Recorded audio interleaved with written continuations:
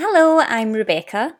And I'm Gary. And welcome to episode 67 of Choose Film, a real retrospective podcast, where we take a close look at a film chosen by our very special guest host.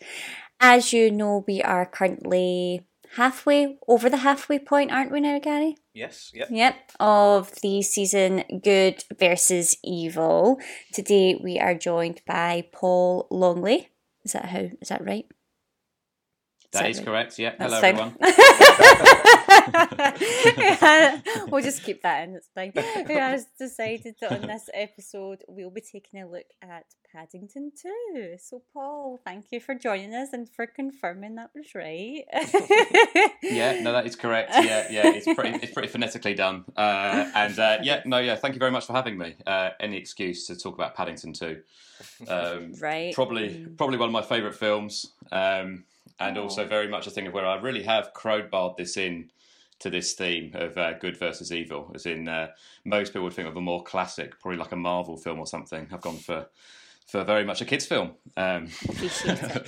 But it is, I feel it just about fits. But I'm sure as we discuss it further, I'll be able to sort of really push that evil element more to make it work. Beautiful. Gary? Have you seen Paddington 2 before? I've seen Paddington 1 before, and this is my first time seeing Paddington 2, and I would say it very much fits the good versus evil, and also I preferred Paddington 2 to the first one. So it's one of those things that it breaks that mould of a sequel is never normally better than the original, but it's one of the only times where I do think it actually is correct. Yeah. I remember when hearing there's a second Paddington film coming out, I was thinking, oh God, that's not a good idea. Just stick with one. And then the second came out and blew my socks off. Blew my socks off as a bloke in his late 20s. Really shouldn't have done. Listen, there's no judgment here. It's a safe space. You like what you like. I also said to Rebecca that it scores 99% on Rotten Tomatoes. So yeah. It was actually on 100, and then someone posted it was battling with The Third Man, and The Third Man was originally 100%. And then someone found an 80-year-old negative review of the film, which knocked it down to 99. And then Paddington 2 went up to 100. So then I think someone has just created a negative 2021 negative review of Paddington 2 to knock it down. So sad. Just because at one point it was seen as the perfect film. Yeah. I bet you it was that Phoenix Buchanan. Yeah. And his prison cell. Yeah. I don't think I've seen the first Paddington. Oh, have you not? No, I don't think so. So I'm pretty sure I've only seen... This wasn't my first time seeing Paddington 2. I've seen it a few times. But I feel it works as a standalone film anyway. I don't really think you'd need much of the first one. I think a lot of people... everyone knows who Paddington Bear is. So I can't comment much on what kind of context is in the first one. But I felt like I didn't need really any backstory or anything like that at all to sort of get the second one. It felt like a very good standalone film. Maybe Paddington will be like the next James Bond franchise where it's just a different villain each film, and I thought you were going to say different version of Bear. I was like... No. Yeah. Different bears playing Paddington. Paul, what would you rate the film out of 10 then? I'm gonna go for a 9, just because I feel 10 is almost too fanboy too early on. Genuinely, as in each time me and my girlfriend have watched it, God knows how many times. We were massive fans of the original, which is funny because growing up, I wasn't a Paddington Bear fan in the slightest. I was very much Team Sooty in the sort of children's bear category. Paddington never really did it for me, and then it's just the richness in British comedy. I think it's such a good example of British comedy, and I think it's weird. Like again, we saw in the Jubilee at the weekend where Paddington made an appearance with the Queen, that it's sort of become like this British institution, but almost off the back of these films. Like obviously everyone knew who Paddington Bear was originally, but would probably be in the same category as sort of like your Rupert the Bears, Winnie the Pooh, Wallace and Gromit, like maybe. those sort of things. Wallace and Gromit, yeah, those sort of things. But these films have really taken it to the next level, where it's almost like an international icon. That you would have it. I mean, again, the Olympics, you had the Queen with James Bond, and the 70th Jubilee, you've got the Queen with Paddington Bear. Totally. Just off these films. So like again, the cast alone, or the sort of British talent, and sort of even in small roles, people who just want to be involved in these. Like again, I really do want to give it 10, but I'm going to have to just give it a 9, just so I'm not going too much too quick. Yeah. Gary, what do you think? What are you? Yeah, after watching it last night, I was thinking to myself, I was going to give it an 8 out of 10, but I really can't fault it at all. It is what it is, and it does it successfully. Yeah, I guess I'll go for a 9 out of 10 as well, yeah. I would meet you there as well. I think 9 out of 10. I was also trying to think of what I didn't like about it, or if there was anything that if I would change anything about it, and I just couldn't think at all. I feel like it's a film that just has everything in it. Like, there's something in the film for everyone. It ticks so many different boxes, and I feel like it's a film that you would stick on and know that everyone would enjoy it. Lovely. Well, before we start going into our points, here is a synopsis. Settled in with the Brown family, Paddington the Bear is a popular member of the community who spreads joy and marmalade wherever he goes. One fine day, he spots a pop-up book in an antique shop, the perfect present for his beloved aunt's 100th birthday. When a thief steals the prized book, Paddington embarks on an epic quest to unmask the culprit before Aunt Lucy's big celebration. Dear Aunt Lucy, you sent me to London to find a home. I have a wonderful family. I like that you're in great shape for a man your age, Mr. Brown. Ah, thank you, Paddington. Hang on, how old do you think I am? Oh, about 80? I've really got to grips with how things work.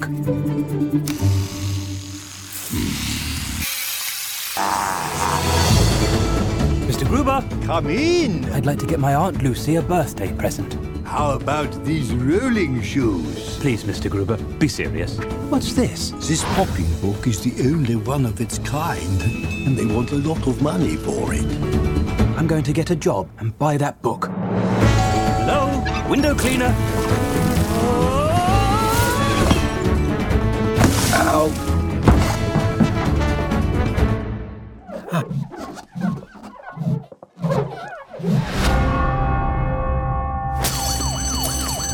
Stop! Thief!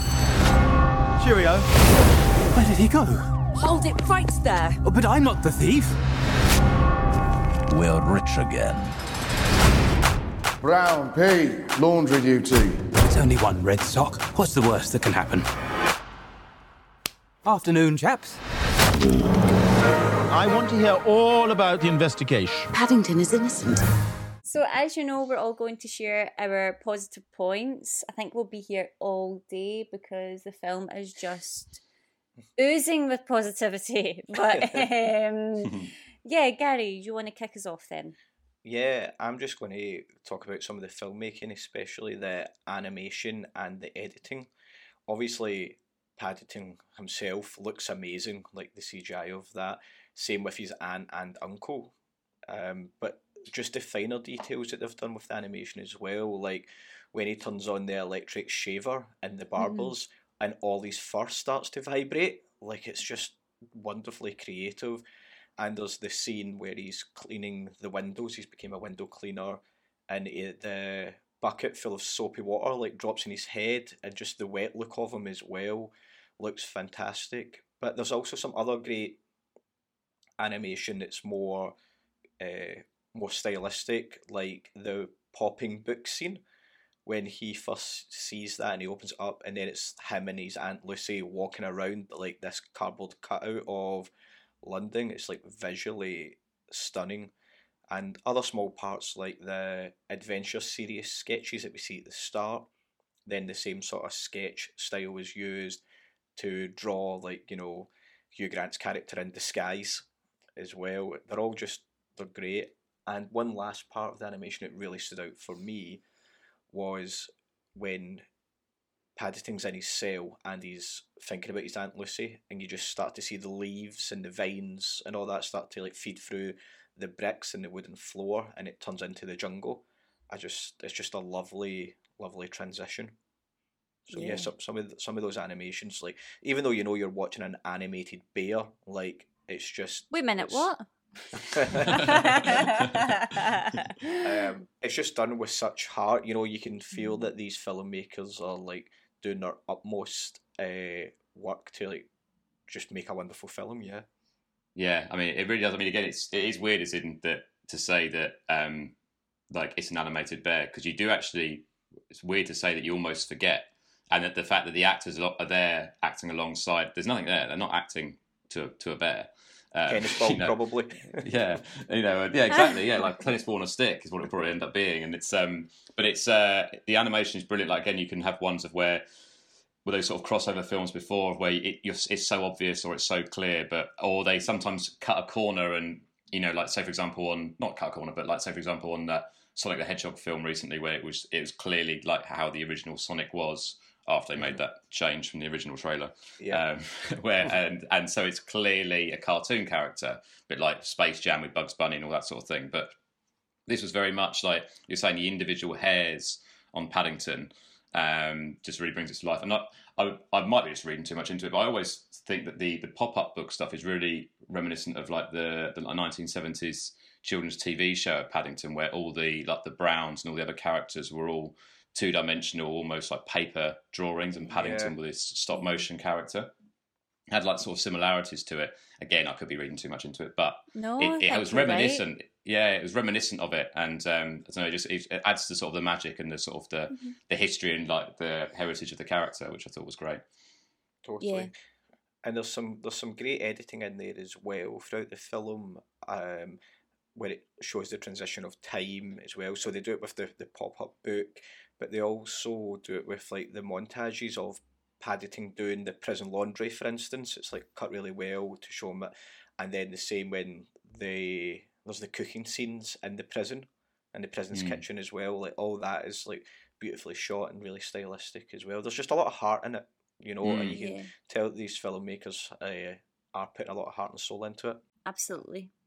I do though agree, Paul, that I think it definitely was like a nod to the originals with the pop-up book and the little illustrations and things. Like, it does like take you back to like where it originates from, which I think it is nice. Like, it's very rare that you would get something that does that. Like, off the top of my head, Winnie the Pooh probably was quite like that. Like, it goes very sketch-like and reminds you of this originated from a story and sketches and things. It's nice. But yeah, I thought the animation in it was amazing as well. It was Paddington's eyes that I just loved. Totally. Like those moments where he's been arrested and you're like, oh my god, my heart is breaking. And when he hugs Aunt Lucy at the end, and it's just beautiful, and it just adds like another layer, like absolutely, with all the little detail in his coat and his fur and things. But it was his eyes for me that was like, oh my gosh, he's real. The eyes are incredible, because it is a thing of where that end scene never fails to make my girlfriend cry. And I always have to reach for a drink or something just to distract myself. I could go here, and then and you know it's coming, and it shouldn't really. Again, it's two animated bears having a hug. It shouldn't get you that like that. No one's there. But it really does. No. It's like if there's one scene that's going to make you go. Oh, absolutely. Yeah. What's great about it as well is we're talking about like how every hair on his fur, like every strand, like you can see in such detail. But it still looks like the original Paddington, right?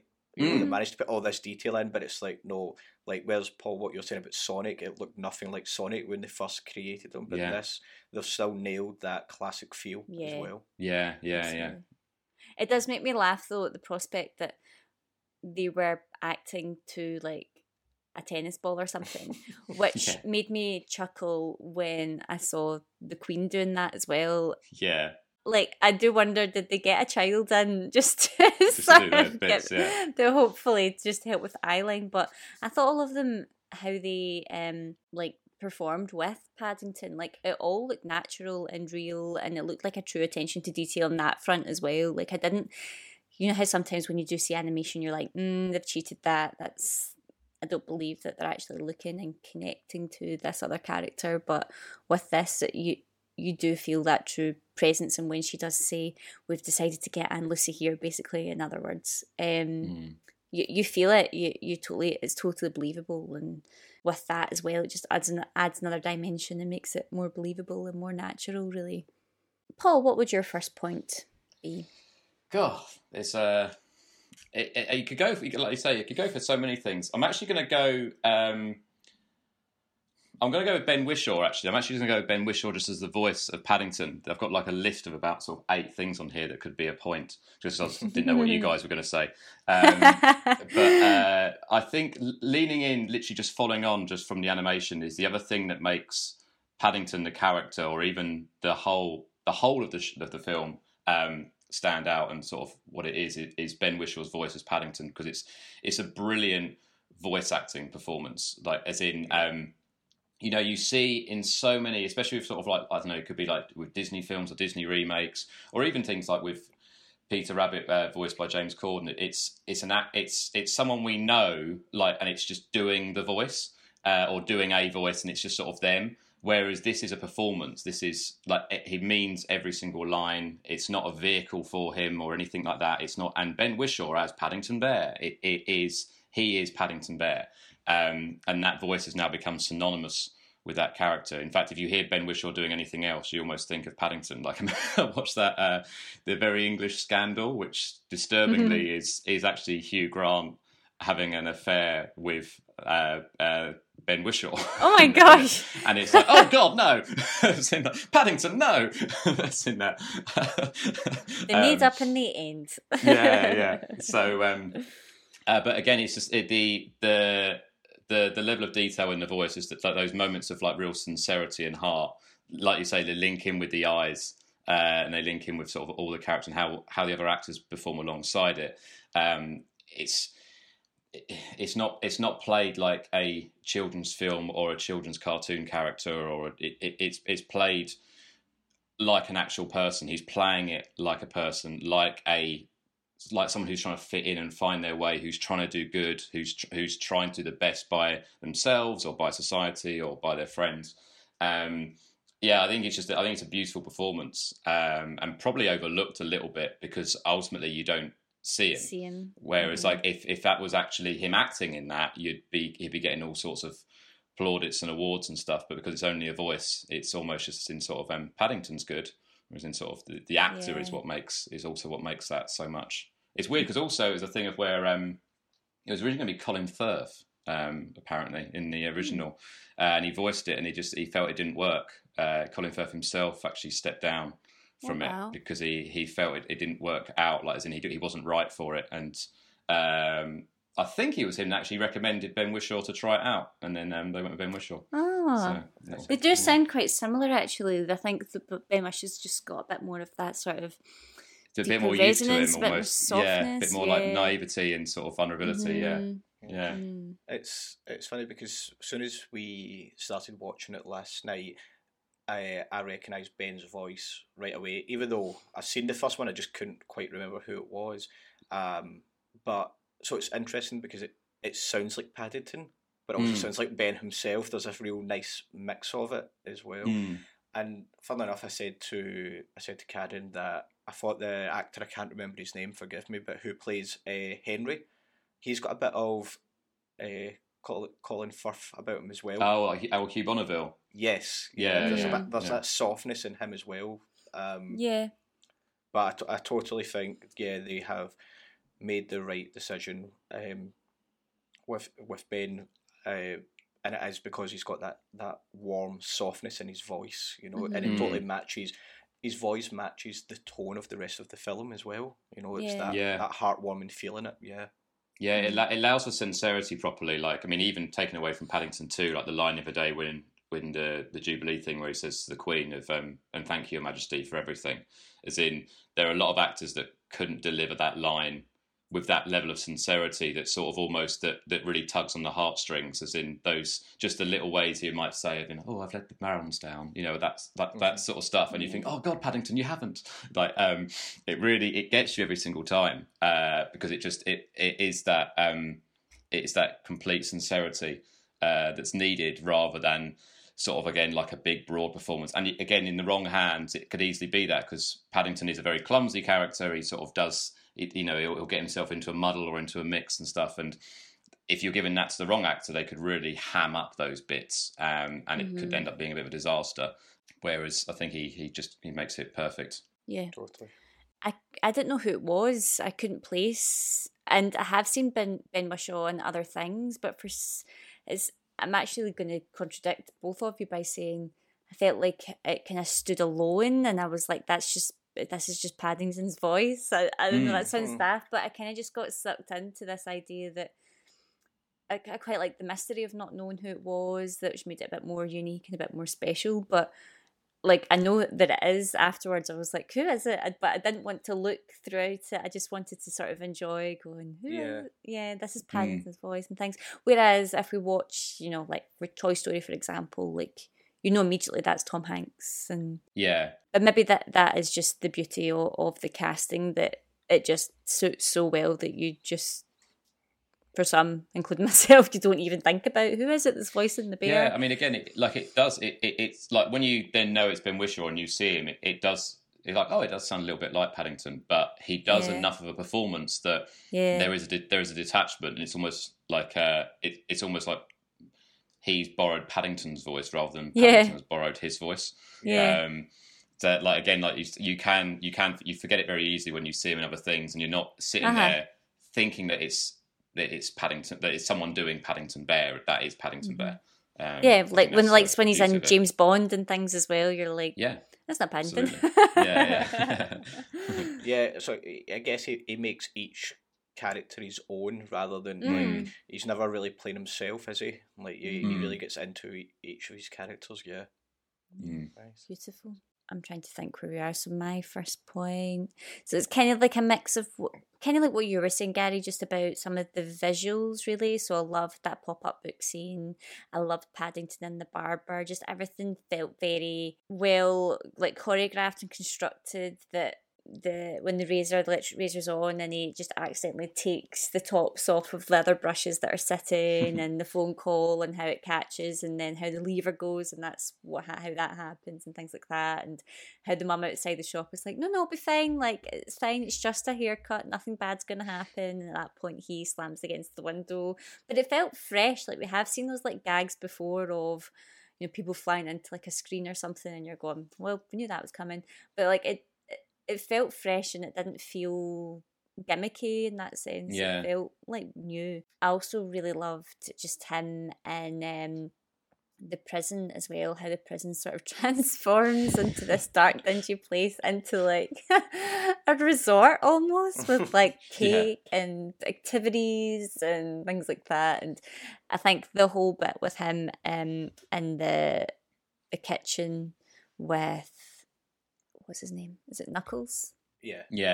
Him doing the oranges, and he like poofs up the hat like by blowing his thumb, and the big bag of oranges, like, and how amazing those oranges look as well, and one by one juicy orange, two juicy orange, and it's just like some of the colours and everything just are amazing, just how they pop.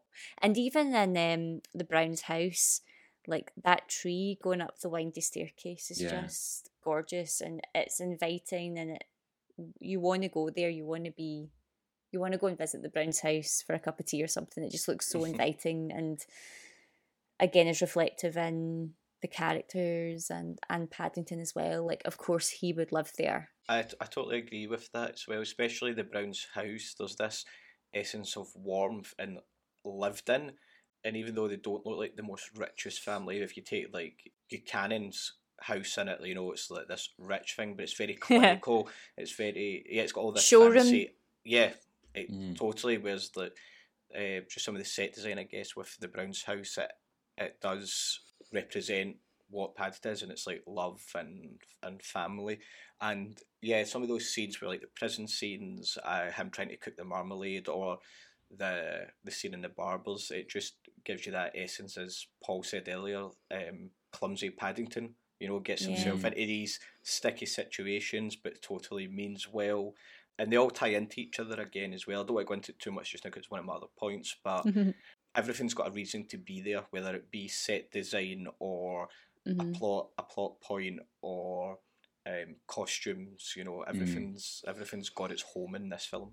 Yeah, attention to detail is crazy, isn't it? And I do think it's one of those things I've mentioned to people before. I remember being in a development meeting with a producer that hadn't seen it, and it made me sound like a nutter. But I was saying, as in, if you see Paddington 2 and you screenshot it, you know that that's from Paddington 2. Like, as in a good show or a good film. If you see a screenshot just through the colours and the choices, you know exactly that is from Paddington 2. And any scene, just screenshot any moment, and it's recognisable. It's instantly iconic. Again, to a producer that hadn't seen it, it sounded like I was talking mad. All the ones I could have picked was a children's film. But again, if you think of that prison scene where they're all in the pink uniforms, that instantly feels like an iconic look. Where we're in that booth and they're all standing there together. Like the colour choices throughout just add this real richness. And again, you sort of imagine it for people overseas watching Paddington or Paddington 2, of that it gives this illusion of London. It gives this quite real feel of like the London and UK, of sort of like how things must be with sort of like the Jubilee and pageantry of the royal family and stuff like that. It ticks all those sort of boxes, but at the same time doesn't feel very hacky with it or fake. It visually is like a postcard, but there is so much more realism to it. In terms of character or language, or even just sort of more like those moments of where he does get double crossed. In the first film, there he goes through a whole. I know we're talking about the second, but in the first one, goes through a whole thing of where he doesn't fit in and doesn't feel like he has anywhere to belong. And these are sort of themes that come up quite a lot. But again, if you just screenshot any moment, color-wise, it's so vivid, and it's like a real feast on the eyes. That sometimes just a film, especially a comedy, it's something that doesn't happen that often. It's that Paul King does it a lot with like Mighty Boosh and stuff like that. But it can sometimes be a little bit of just filming by numbers, of just filming a scene, filming a comedy, and moving on to the next scene. Whereas the attention to detail for color is superb, and really does make it takes it to that next level. Yeah. Totally. The only film I can think it kind of comes close to that, that London feel, but also family, and that is another one with Ben Whishaw, I'm sure, in it, is the modern sequel to Mary Poppins. That's because it's got similar themes in it about family and choices, but also this London setting, as well, and good triumphs evil and things like that. Yeah.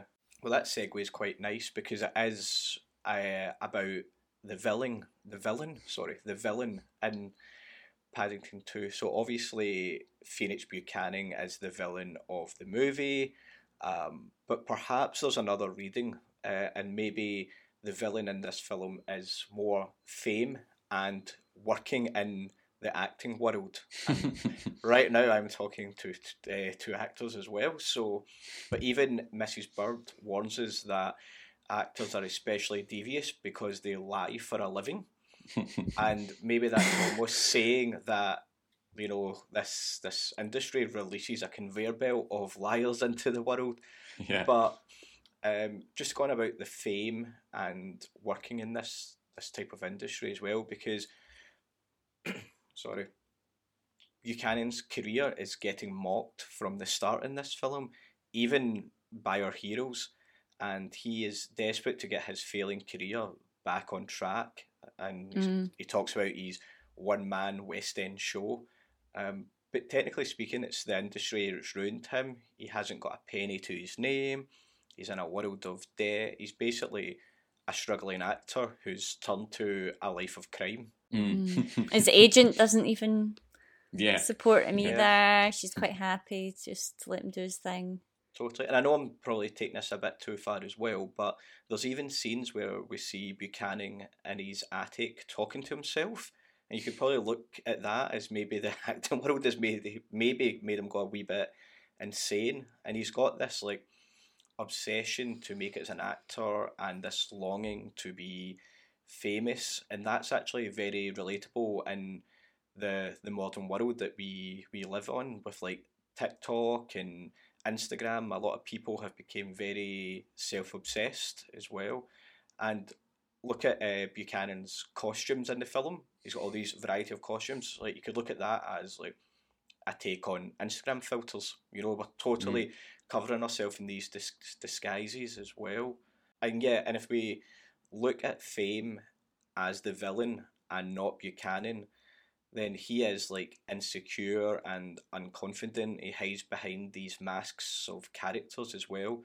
He's basically someone that will do anything and everything to find his place in the world and regain like some dignity almost in it.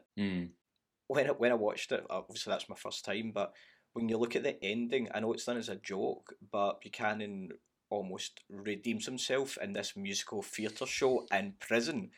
So it's interesting that he finally finds his audience, but only when he's now captive himself and he's been ruined and he's now in jail, and finally that's now him happy. That's at his happiest, yeah. Like, I think you're right. I think absolutely. I think it's because when I suggested it originally, and then I was like, he's actually very likable throughout. Like, as in, it's Hugh Grant plays him incredibly likable. Like, you're not really wanting him to get any sort of comeuppance. You actually sort of enjoy him every time he's on screen. And the only bit in my head I was like, okay, well, he does literally make Paddington's like trailer. Yeah, nearly kills him. He tries to kill him. It's attempted murder. And then I was like, okay, right, fine. Well, that's pretty evil. But on the whole, but he's evil through circumstance, isn't he? Like, again, he's desperate. He's insecure. We know he's broke, but we like, just because what we've been told, he's got this lavish lifestyle that he's obviously used to from when he was more successful. But he's clearly obviously still making some sort of living doing his dog food commercials. And rather than being content with that and sort of like, I'm making a living just doing commercials, he wants more. And he, like you say, as in he clearly has, again, there's good lines that do relate to it that we can read into it more, where, again, that thing of he struggles to work with other actors and stuff. Like, again, he's obviously become very sort of like almost like anxious or sort of like insecure, or sort of being around other people and stuff, and difficult to work with, just through, again, but probably the stressful element of chasing fame, and that someone else might be trying to take the limelight from him or something like that. So again, a one-man show is perfect for Vince Buchanan because it's all eyes on him. Totally. Whereas the idea of him doing it and then like a young buck or something coming up and taking the role or taking the limelight would kill him. Yeah, and with this like world now, everybody's worried about how many likes they're getting on Instagram and things like that. He was like the perfect villain for like this modern society, but also keeping it kid friendly, as well. And I read somewhere that Hugh Grant actually took the part because he just thought it'd be a great chance to rip the piss out of like these pretentious, pompous actors that he's worked with in the past, and I just thought that's so Hugh Grant. Yeah. I think as well, like, as in terms of character arc for this character, it does feel like he is also like wanting to prove something. Like, when he is following the clues and things, he's very much like, uncle, like, I'm going to do this for us, and get the treasure, like, as part of our legacy. So there's a bit of fame hunger and things like that, but also I feel like there is like a little bit of legacy. So that's interesting as well, because we did say earlier that Paddington is all about family, and even with the hero, it's all about family, modern family love and that. But you could then say, Rebecca, that even the villain is about his family's legacy in a way as well. So there's still that small, subtle theme of that in there. Yeah. And again, there's even things where he's not just trying to, like, find the loot and be rich. Linking to the fame bit, he's doing every single one in the most elaborate costumes as a performance, as in it's his outlet to perform. I mean, he doesn't need to be dressed in that full armour when he's in the Tower of London. You could just hide in the box, but it's so cumbersome for him to be climbing across the roof dressed as a knight. But you know that he wants to, because he's embodying the role. He's doing this performance. For that evening, he is being like an old like medieval knight, and he's getting the clues and stuff. Dressed as the nun. Yeah, exactly. Dressed as the nun and everything else. Again, it just leads into him sort of almost, it's this wonderful performance that he's putting on in his own mind. I love that scene after it where they're trying to get the sketch of the nun, and the security guy's like, the most beautiful woman I had ever seen. Yeah. And Buchanan and Paddington complement each other as heroes and villains as well, because as we said, with Buchanan, it's all about himself. He's self-indulgent, and that's the only person he cares for is himself. But Paddington's the opposite. He's always sees the good in things and in people. Like, even when he is jailed and put in prison, he talks about how the security here is really high, which is a good thing, and it's like an old Victorian A-listed building, so it's so lovely to be inside it, you know. Yeah. And even when the cook in the prison slags Aunt Lucy, like, you think I actually thought he was going to hit him with one of the oranges, but then as I was watching, I'm like, no, Paddington's never violent, and it's like he just gives him a good talking to and a hard stare, you know. That's it. So the two of them complement each other. It's like very nice. Like, it's the same with, I don't know, like, you know, Batman and the Joker. You know, the two of them work well together. These two characters do as well. That's my second point was really just Hugh Grant. I'm a big fan, and I think from, obviously, we spoke about Notting Hill like not too long ago, and gets the sort of reputation of, you know, being in all these romantic comedies and things like that it's good to see him also showcase, I think, as well, like, he is like taking the mick out of all these actors, but I actually looked at it a bit of look, see, I can do more than that. I can be a villain, and I can do this, and I can do that. I mean, I agree. It was going to be my second point, actually. Funny enough, because I really fly the flag a lot of. I genuinely think it's an absolutely faultless performance in terms of not just in terms of comedy, but because he was nominated at the BAFTAs for Best Supporting Actor, and it was, I think it was Sam Rockwell won for Three Billboards in Missouri. But it's a real thing of where if you want a faultless supporting actor performance, that's it. Like, as in, like, it'll get overlooked because it's comedy and people sort of like, oh, it's a children's comedy or whatever. It's every single line is absolutely perfect, and he makes the most out of it. And not just the lines, just the little laughs, the little asides, like, you know, as in throw me in prison and lock away, or prison's a terrible place. I should know, I did 3 years in Les Miserables, and he does that little laugh, as in sort of like, oh, a bit cheeky of me and all that, and like really coming up to the crowd.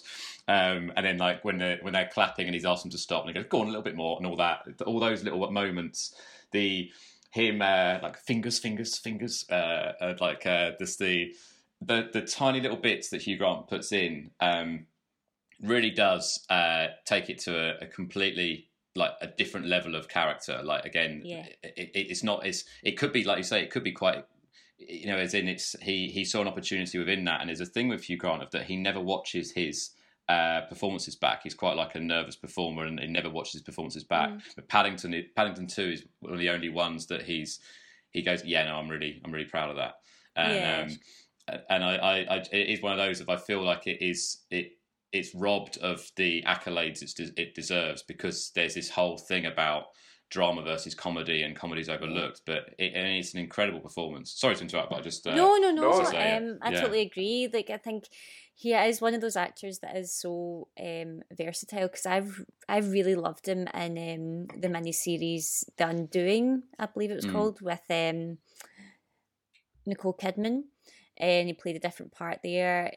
He also had like a different sort of role in The Gentleman, and you're totally right.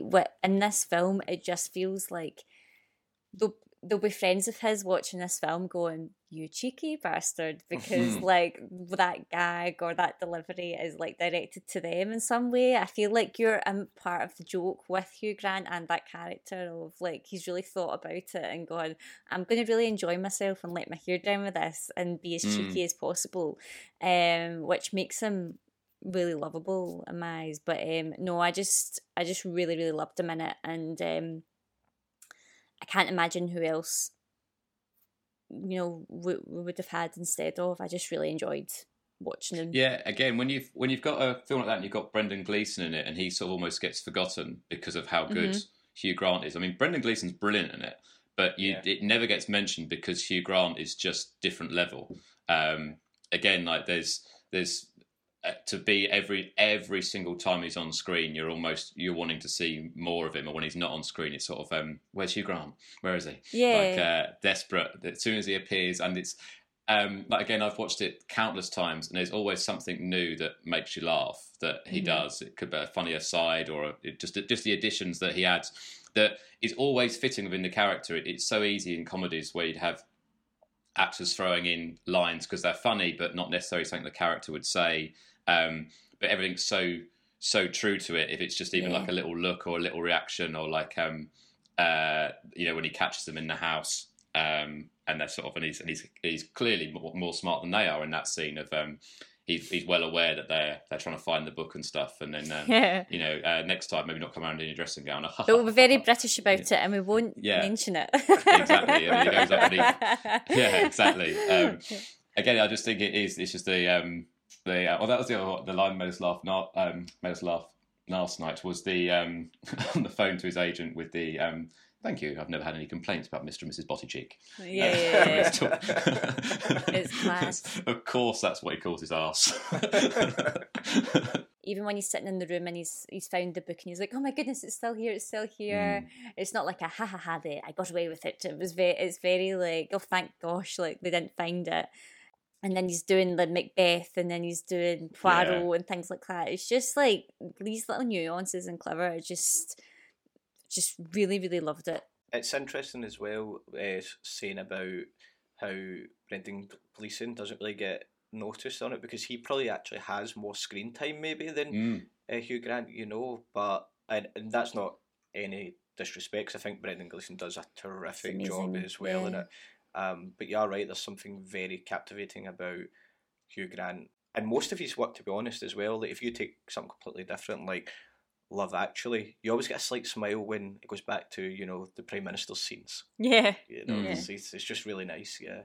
I mean, not in The Undoing, it's very dark. You're not really like, oh God, what's Hugh Grant doing? Oh my God. Yeah. So, I'd recommend that for a good comparison. But yeah. Gary, then, I think this is maybe your third point then. Yeah. So basically mine is just on the writing. I mean, we've touched on a few of these things already, but credit to, we spoke about the animation being so good, the performance has been so good, but so is the writing as well. And I think that's what completes this film and why it's getting the 99% on Rotten Tomatoes. Like, everything comes back around in this. Nothing is there without a reason. And I just want to give like a few examples of that as well, just to show that it is like a well-crafted script. So even like at the start when we're introduced to Buchanan and it's at the fun fair, this could have just been a nice backdrop to set the scene, that's all it could have been. But then by the end we realise actually the fun fair is where the fortune was all along, it's where it's been kept. And then small characters as well, like the bin man character who gives Paddington a lift in the morning. Again, it was just a nice wee heartwarming scene to watch how he gets from A to B.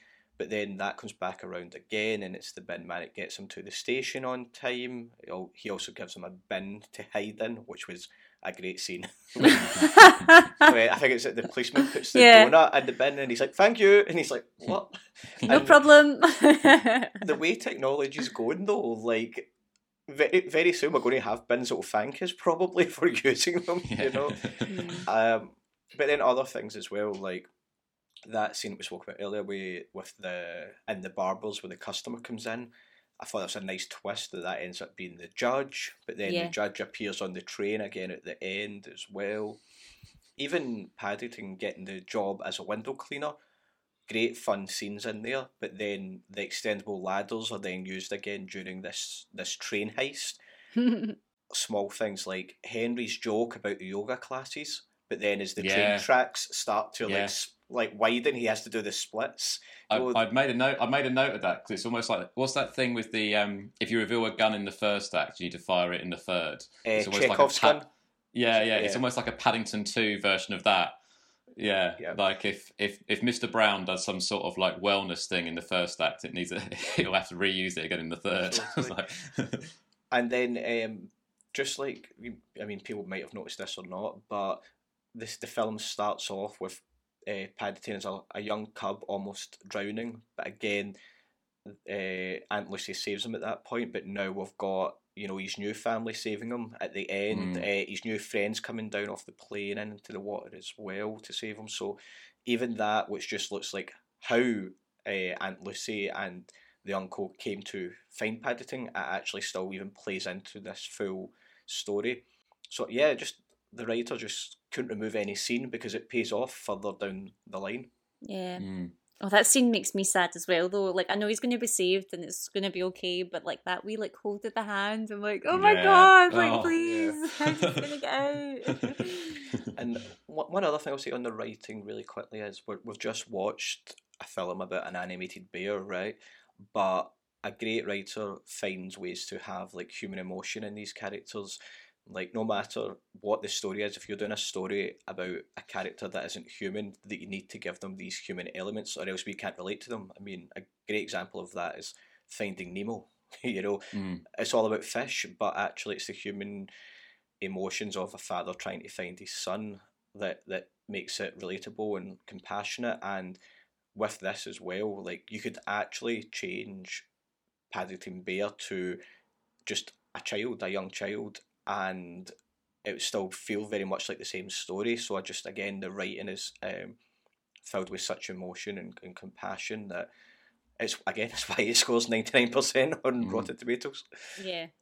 My third point is, I guess it ties in with the writing as well. It's just really the humour of it. There's like some silly like kid humour that you can picture when kids would laugh at, and then you've got some adult humour as well, like the whole yoga thing. I believe he's having what they call a bit of a midlife crisis, like he says at the beginning, and you know he's dyeing his hair and stuff like that, and you're like, oh my god, that's really funny. And yeah, I loved that orange bit as well. I also loved the security guard when he's talking about the nun and about how she was the most beautiful nun, and he goes, yeah, so I saw the nun and I set off at high speed, and it shows you what actually happened, and he's just kind of like carrying his cup of tea, like kind of jauntily going after her. There's a really good thing in the first film. There's a really good thing in the first film. Simon Farnaby plays the same character in both, but he's a security guard of a different thing. So he's a security guard of like this Geographers Association in the first one,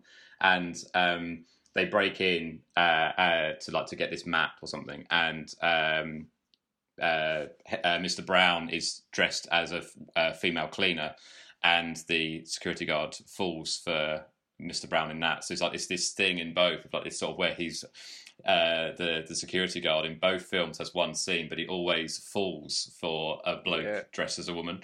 It's like just a nice little note. This guy always really does have a thing for it. Yeah. And also, I'm assuming still pretty hopeless then. Yeah.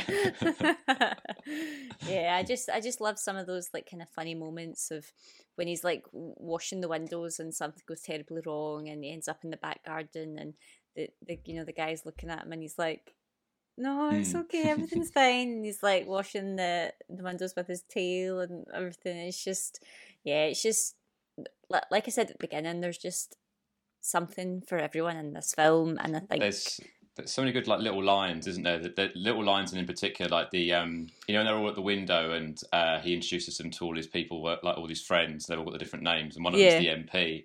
And the sort of, I hope I can rely on your vote. And then I do recognise this man. And I go, I couldn't possibly comment at this time. It's hidden within all the other comments, but it's such a good little. It's comedy, but it's also like richness in character, which was probably my third point, which was a bit of both. It is just like the every single character. There seems to be freedom to that each actor's been able to find their character. So even that MP is literally one scene. It's 2 lines, but it's quite memorable in how it stands out. the judge in the barbers, and then later on, and you see him again on the train.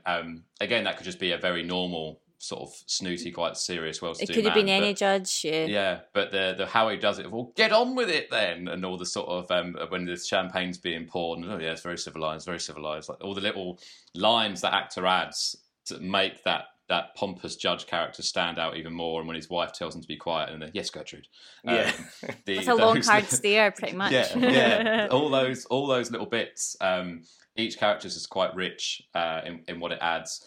And things just tying in, or even just things in the background that you don't even notice, like where the newspaper that Knuckles is reading when he's like bored, when like he's making Paddington make the marmalade. There's an article in it of was it get out of jail free card, not legally binding, says judge. And then like all these like little articles of sort of like things that if you freeze the screen, you'll find all these little jokes within it where it's just so rich in humour. I think one of my favourite jokes at the beginning is the thing of where Mr. Brown's really worried about being past it, and then Paddington says, "I think you look good for your age." And then, how old do you think I am? Oh, at least 80.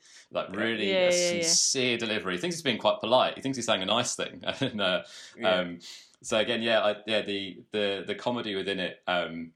There's just so many, or there's lines that happen off screen. It's a real trait that seems to be in both the films of where you just hear a line from a character that's off the screen. It could be a noise, it could be a reaction, and they just add to this sort of world that's created, like you're saying there, of where everything ties in with like the binman and stuff like that. Everyone has these sort of roles that everything completes, so everything is going on around it and stuff. I just think the comedy in particular, it really is a laugh out loud film. That again, like I know it's been said a lot with like children's films, like be it like Shrek or Toy Story, where there's something in it for everyone. But this very much is that. Like in fact, it's funny to think of it sometimes when we've sat here and spoke about it now that this is actually a children's film. Because again, the humour that's added from the likes of like Hugh Grant and stuff like that.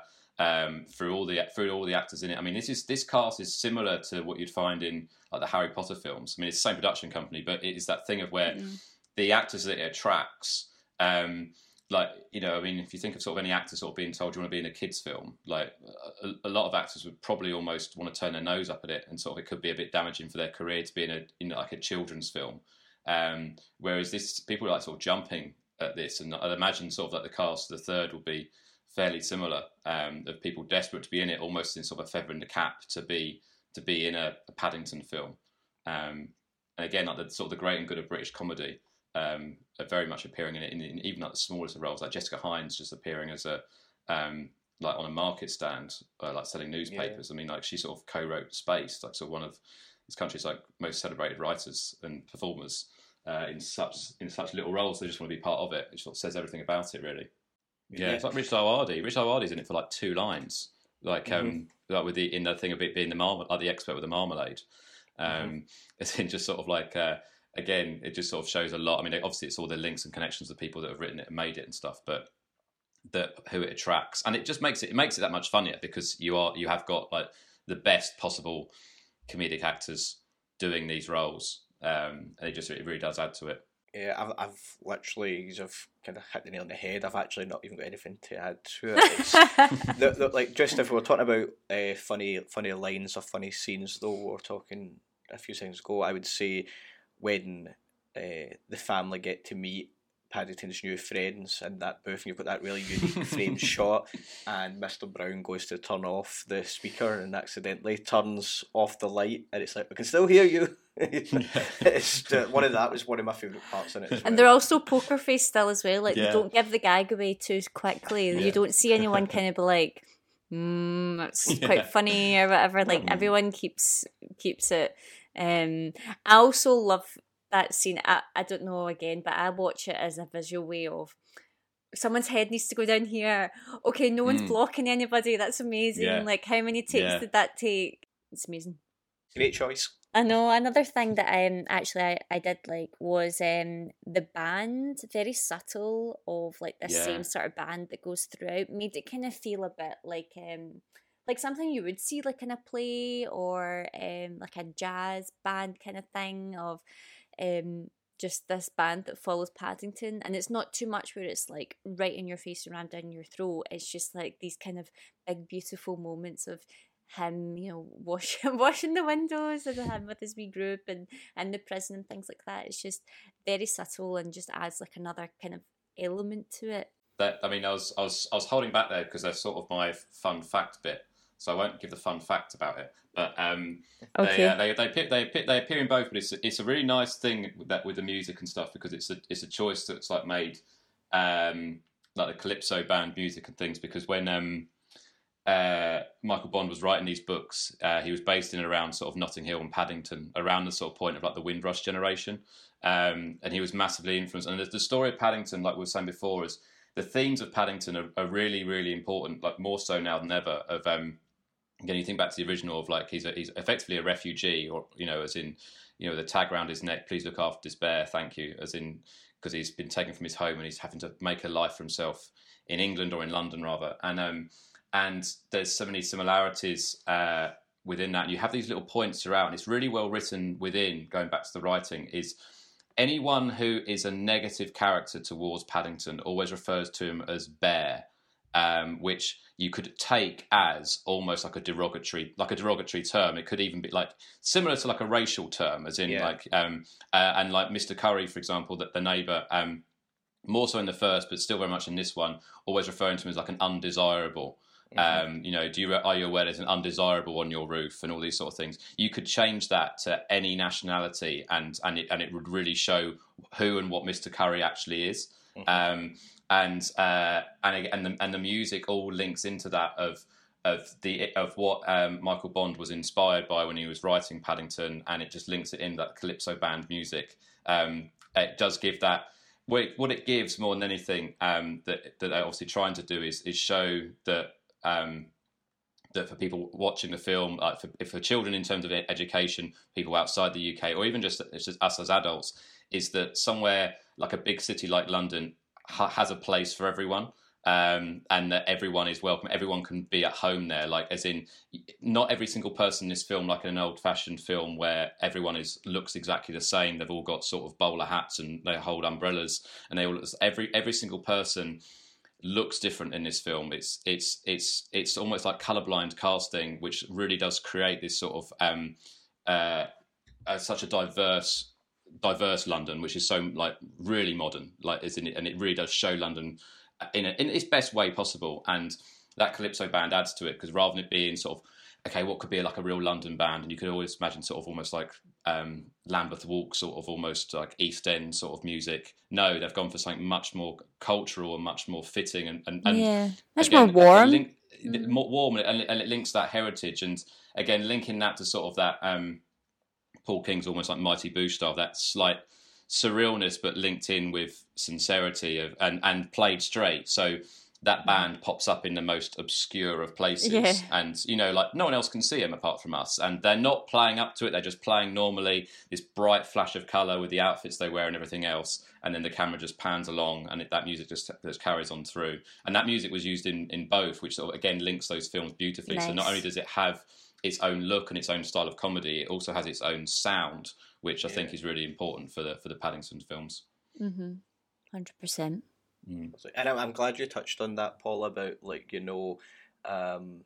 what Paddington represents in general, but especially in the first one. And even though it's a different story in the sequel, they've not forgot about Paddington's roots of what Paddington as a character means in relation to coming to the UK.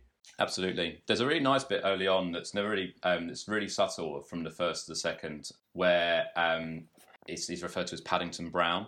So it's never mentioned at any point, but obviously at some point he has been adopted and really taken in as part of, he is now one of the Browns. He's Paddington Brown.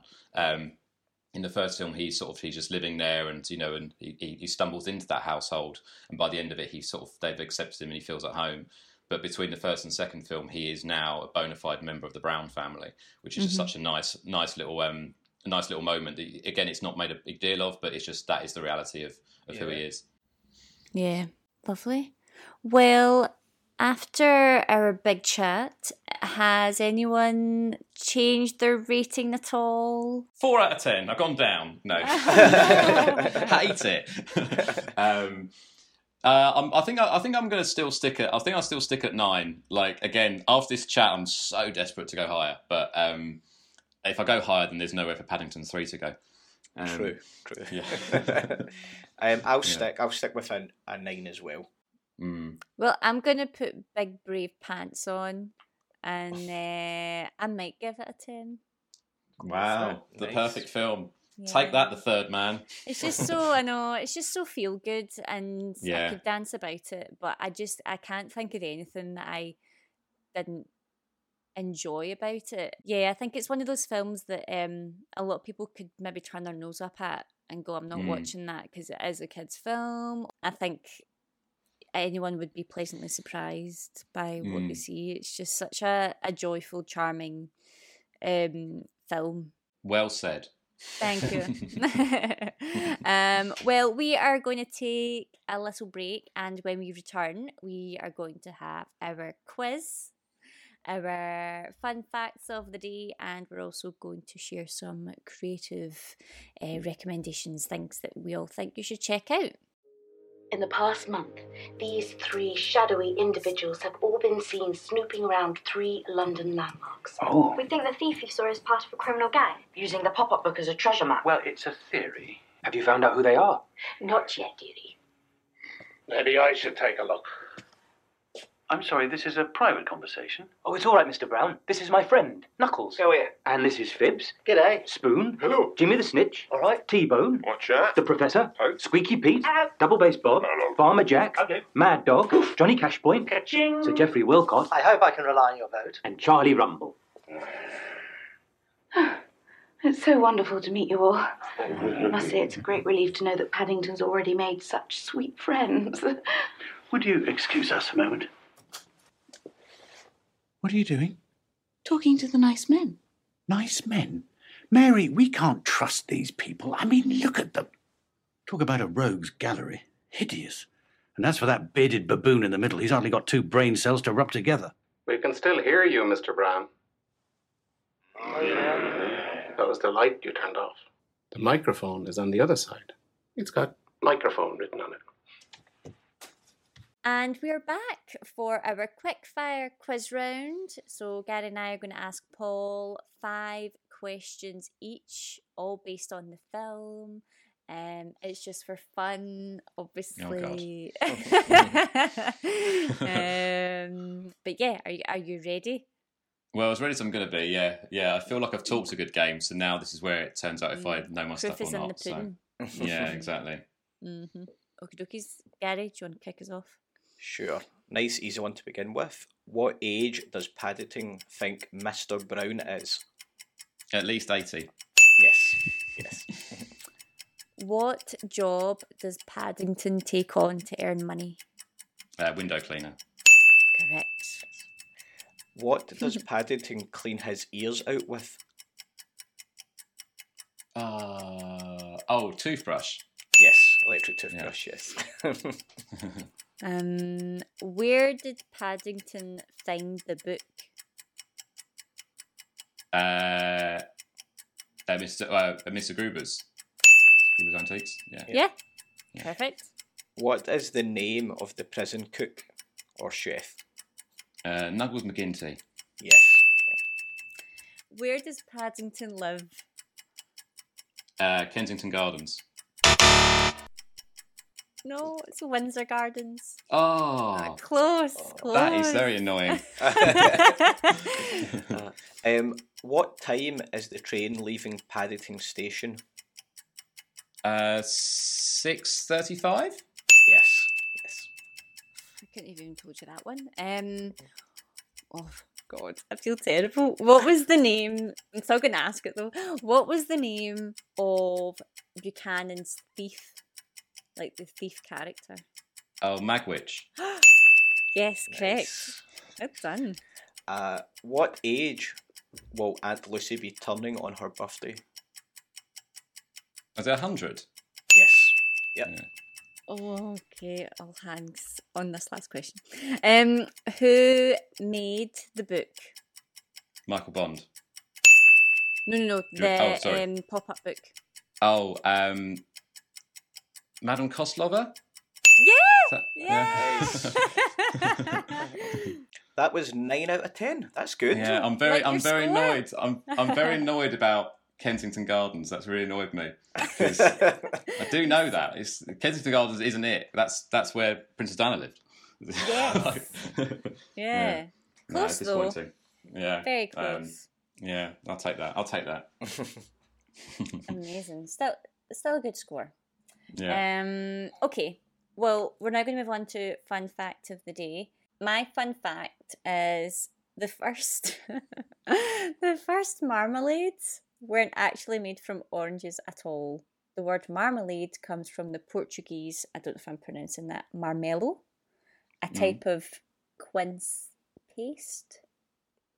It's not really fun. But it sounds what is quince paste though? I don't know. Yeah. I'm not a fan of marmalade, to be honest. No, I tried it really hoping I would be, and then I'm not a fan. No, that's where I let myself down as a Paddington fan.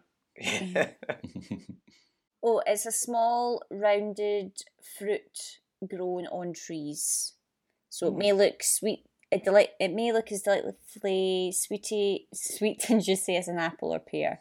It's not really fun, is it? We've totally sucked the fun out of it. No, at least it's Paddington related. That's good. This is the Windsor Gardens question all over again.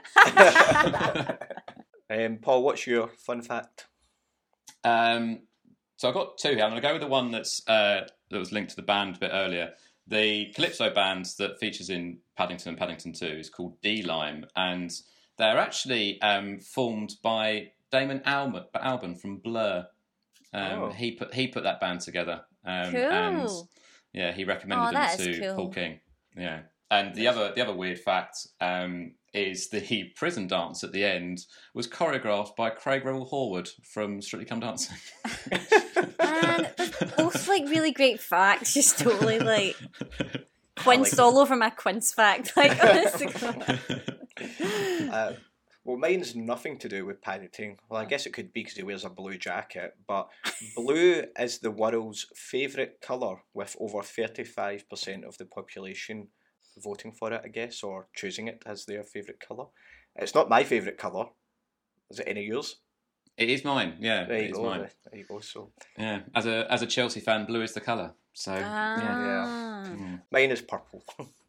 Oh, that's nice. Do you know, I get asked this all the time at work, and I need to go, what is my favourite? And then I just go, oh, it's got to be yellow, blah, blah, blah. And the kids are like, yeah, me too.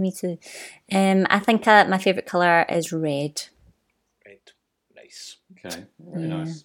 Okay, well, and also we're going to round off by suggesting some creative recommendations. So anything you think our listeners should maybe check out or keep their eyes peeled for.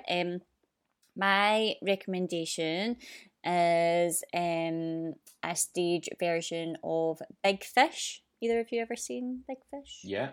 John August, isn't it? It's John. Yeah, love that film. So that it's going to be put on in Glasgow by Glasgow Live Productions the 28th to the 30th of July at the Glue Factory. So yeah, something a wee bit different, and obviously very excited to see things back on the stage. So yeah, if you're looking for something, looks and sounds upbeat from what I've heard, and a good friend of mine is producing it. So yeah, check it out. What about yourselves? What do we think? What we're thinking? Well, you go first. Just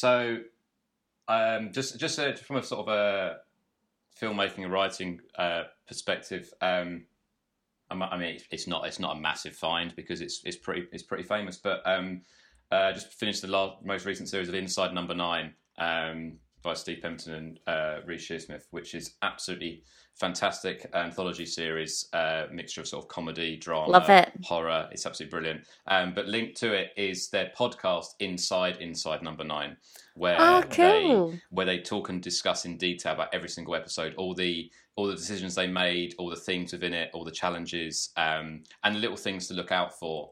Which, again, if you watch an episode and think, yeah, that's okay, you'll end up loving it 10 times more through listening to just the process they went through to create it and their passion for their show. And again, from just a writing and filming perspective, it just adds.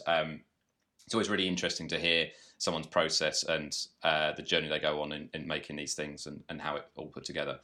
So I'd highly recommend not just Inside Number 9, but Inside Number 9. I didn't know there was a new series of Inside Number 9. I watched all of it, well, wherever it took us up to, maybe a few years back, 4 years ago or something like that. And yeah, I really loved it. Very like short and snappy, but like also in a weird way does make me think a bit of like Black Mirror in that sense of they're all standalone kind of short episodes. A bit obviously different sort of tones. And I suppose Black Mirror's got huge like things underneath what they're saying with their episodes, but Inside Number 9 is just very funny, like you were Mitchell and Webb sort of feel and that kind of thing. It's one of those things where it's like you could both be fans of it and both love entirely different episodes. Because it just, again, I've had conversations with people that are massive fans of the show and our favourite episodes would be completely not aligned in the slightest. Just because it taps into different things with different people. I just think it's fantastic. It's like this was like series 7, so it's like 40 odd episodes they now have. Wow. But it's still as strong as ever. It's something I've always wanted to check out, actually. It's like the humour on it is definitely up my street. What's good about it, because it's anthology, although there's 7 series, as in, I mean, you really can just sort of pick and choose and sort of like dip in and out, really. Like sometimes you see sort of 7 series, you think, oh God, that is a commitment. Like there's a lot of episodes to get through, where realistically, because it is, you can just pick up, watch it. If you've got half an hour, just watch an episode, watch a short film effectively.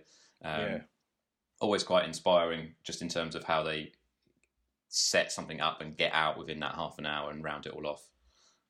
It's always good. Nice.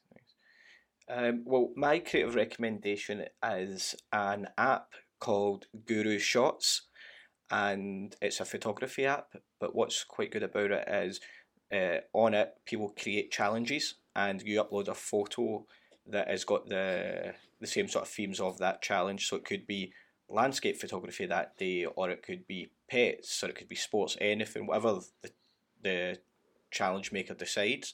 You upload your photo to it, and then there's like a timer on it to upload your photo, and then you basically vote for the photos that you like in that challenge, and then they announce the top 10 winners who got the most votes. But it's all done anonymous, so you can't vote for your friend or anything like that, and it's not revealed who's won until the end. But the way you swipe through it is very much like the way you would click a like on Instagram. But it's really nice. It's really nice because like for the most part, it's really nice photos. Whereas when you sit on Instagram, you know yourself, you're just mostly looking at utter rubbish. You're looking at what someone had for dinner last night, or them drunk in, the nightclub toilet, or random stuff. So this is quite nice just to be looking at some beautiful imagery for a change. Amazing. Well, Paul, thank you very much for joining us and bringing Paddington 2 with you. It's been lovely. It's been an absolute pleasure. Thank you so much. Thank you. Oh, thank you. Can you let our listeners know where they can find you on social media? Yes, I am on Instagram at Paul_Longley, which is LONGLEY, and on Facebook by the same name, and Twitter. Don't really tweet that much, but if you want the full set, you're more than welcome, and that's just at Paul Longley, all one word. The hat trick. You can find me on Instagram at Riddle Rebecca, and on Twitter, which I also don't use very often, but just got to have one, I guess. Yeah, why not? Yeah. At Riddle R. And I'm still Gary, and you can still follow me at HughGPro on Instagram and on Twitter. I try to use Twitter, but I get more of the likes and stuff elsewhere. But I'm still there too. Well, all I'm going to say, guys, is the Twitter police are going to really we're all going to be getting in trouble off of them, let me tell you.